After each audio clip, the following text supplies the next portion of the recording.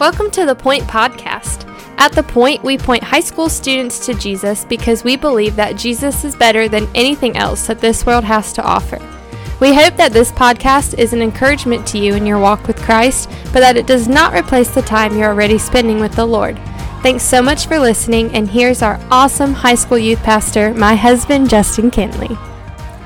Hey, what's up, students? Today we're in 1 Kings chapter 4. Hope you're doing well on this Tuesday. Man, cannot wait to see you tomorrow night. That means we're 36 hours from student night. So excited to see you there. Hope you're getting ready to bring someone with you. Man, it's going to be an awesome night in the Word. But today we're continuing to walk through 2 Kings, and I don't want to read this section today because I want you to read it for yourself. So it's 2 Kings chapter 4, verses 1 through 7. That's all we're going to kind of cover today.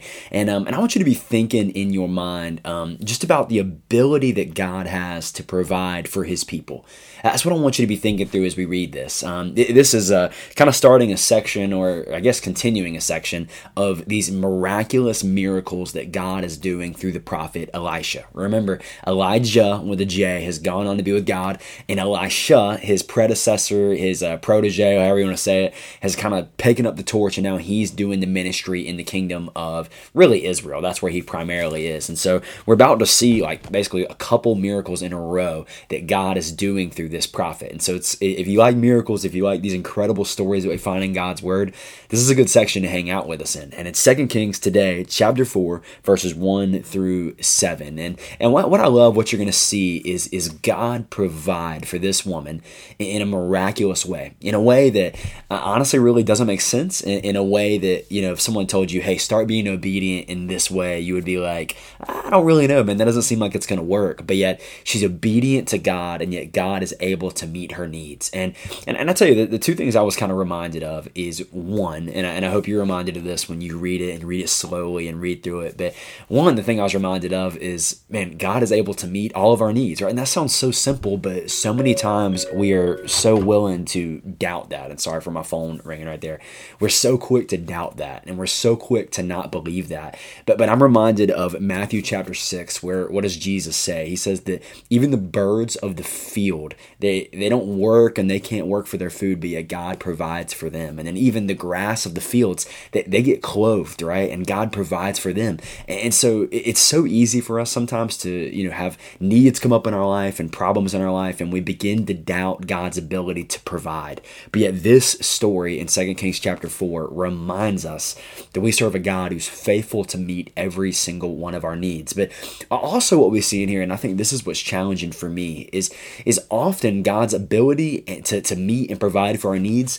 Oftentimes there's a step of obedience that we need to take.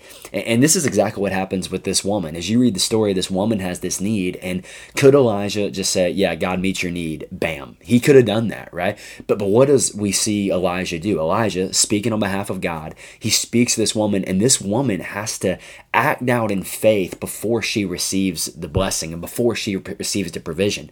And I think it's just such a reminder for me, because so many times we can say, God, I want you to bless me in my life. God, I want you to provide for me. But that doesn't mean that God always intends for us and desires for us to just kind of sit on our hands and just wait for the blessing, right? Sometimes God is going to challenge His people to move. Sometimes God is going to give us an action step to take. And that's exactly what this woman is doing. She's being obedient to the Word of God. The Word of God spoken through Elisha. She's being obedient, and because of her obedience, God meets that need. And so maybe I'm talking to someone today who there's a need in your life that you need God to meet. You need God to be that provider. You need God to show up in an awesome way. I'd encourage you, wait on the Lord, right? Isaiah 41 says, they who wait on the Lord, He'll renew their strength. Wait on the Lord, but how can you be obedient to what His Word has already said in your life, right?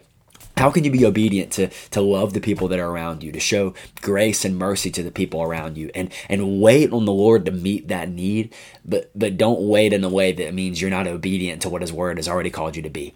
I hope that makes sense, but I was just reminded and challenged by that with this woman today, that could God have met her need? Absolutely, God can do what He wants. But before He meets that need, He has her act down in faith and follow the Word of God to be obedient to what God's Word was spoken through Elisha. And spoiler alert, when you read the story, story, God meets the need, and he meets it more abundantly. So hope you read 2 Kings 4, 1 through 7 today. And again, I'm glad we didn't read it today, because I never want this time to be replacing your time in the Word. It just wants to help you, and we want to help you get in the Word on a daily basis. So then we love you. Hope you dive in today, and we cannot wait to see you soon. Thanks so much for listening. The Point is a ministry of First Baptist Church Indian Trail for high school students. We offer life groups every Sunday morning at 8, 9:30, and 11 o'clock, and we meet on Wednesday nights at 6:15. For more information, you can go to our church's website at fbcit.org.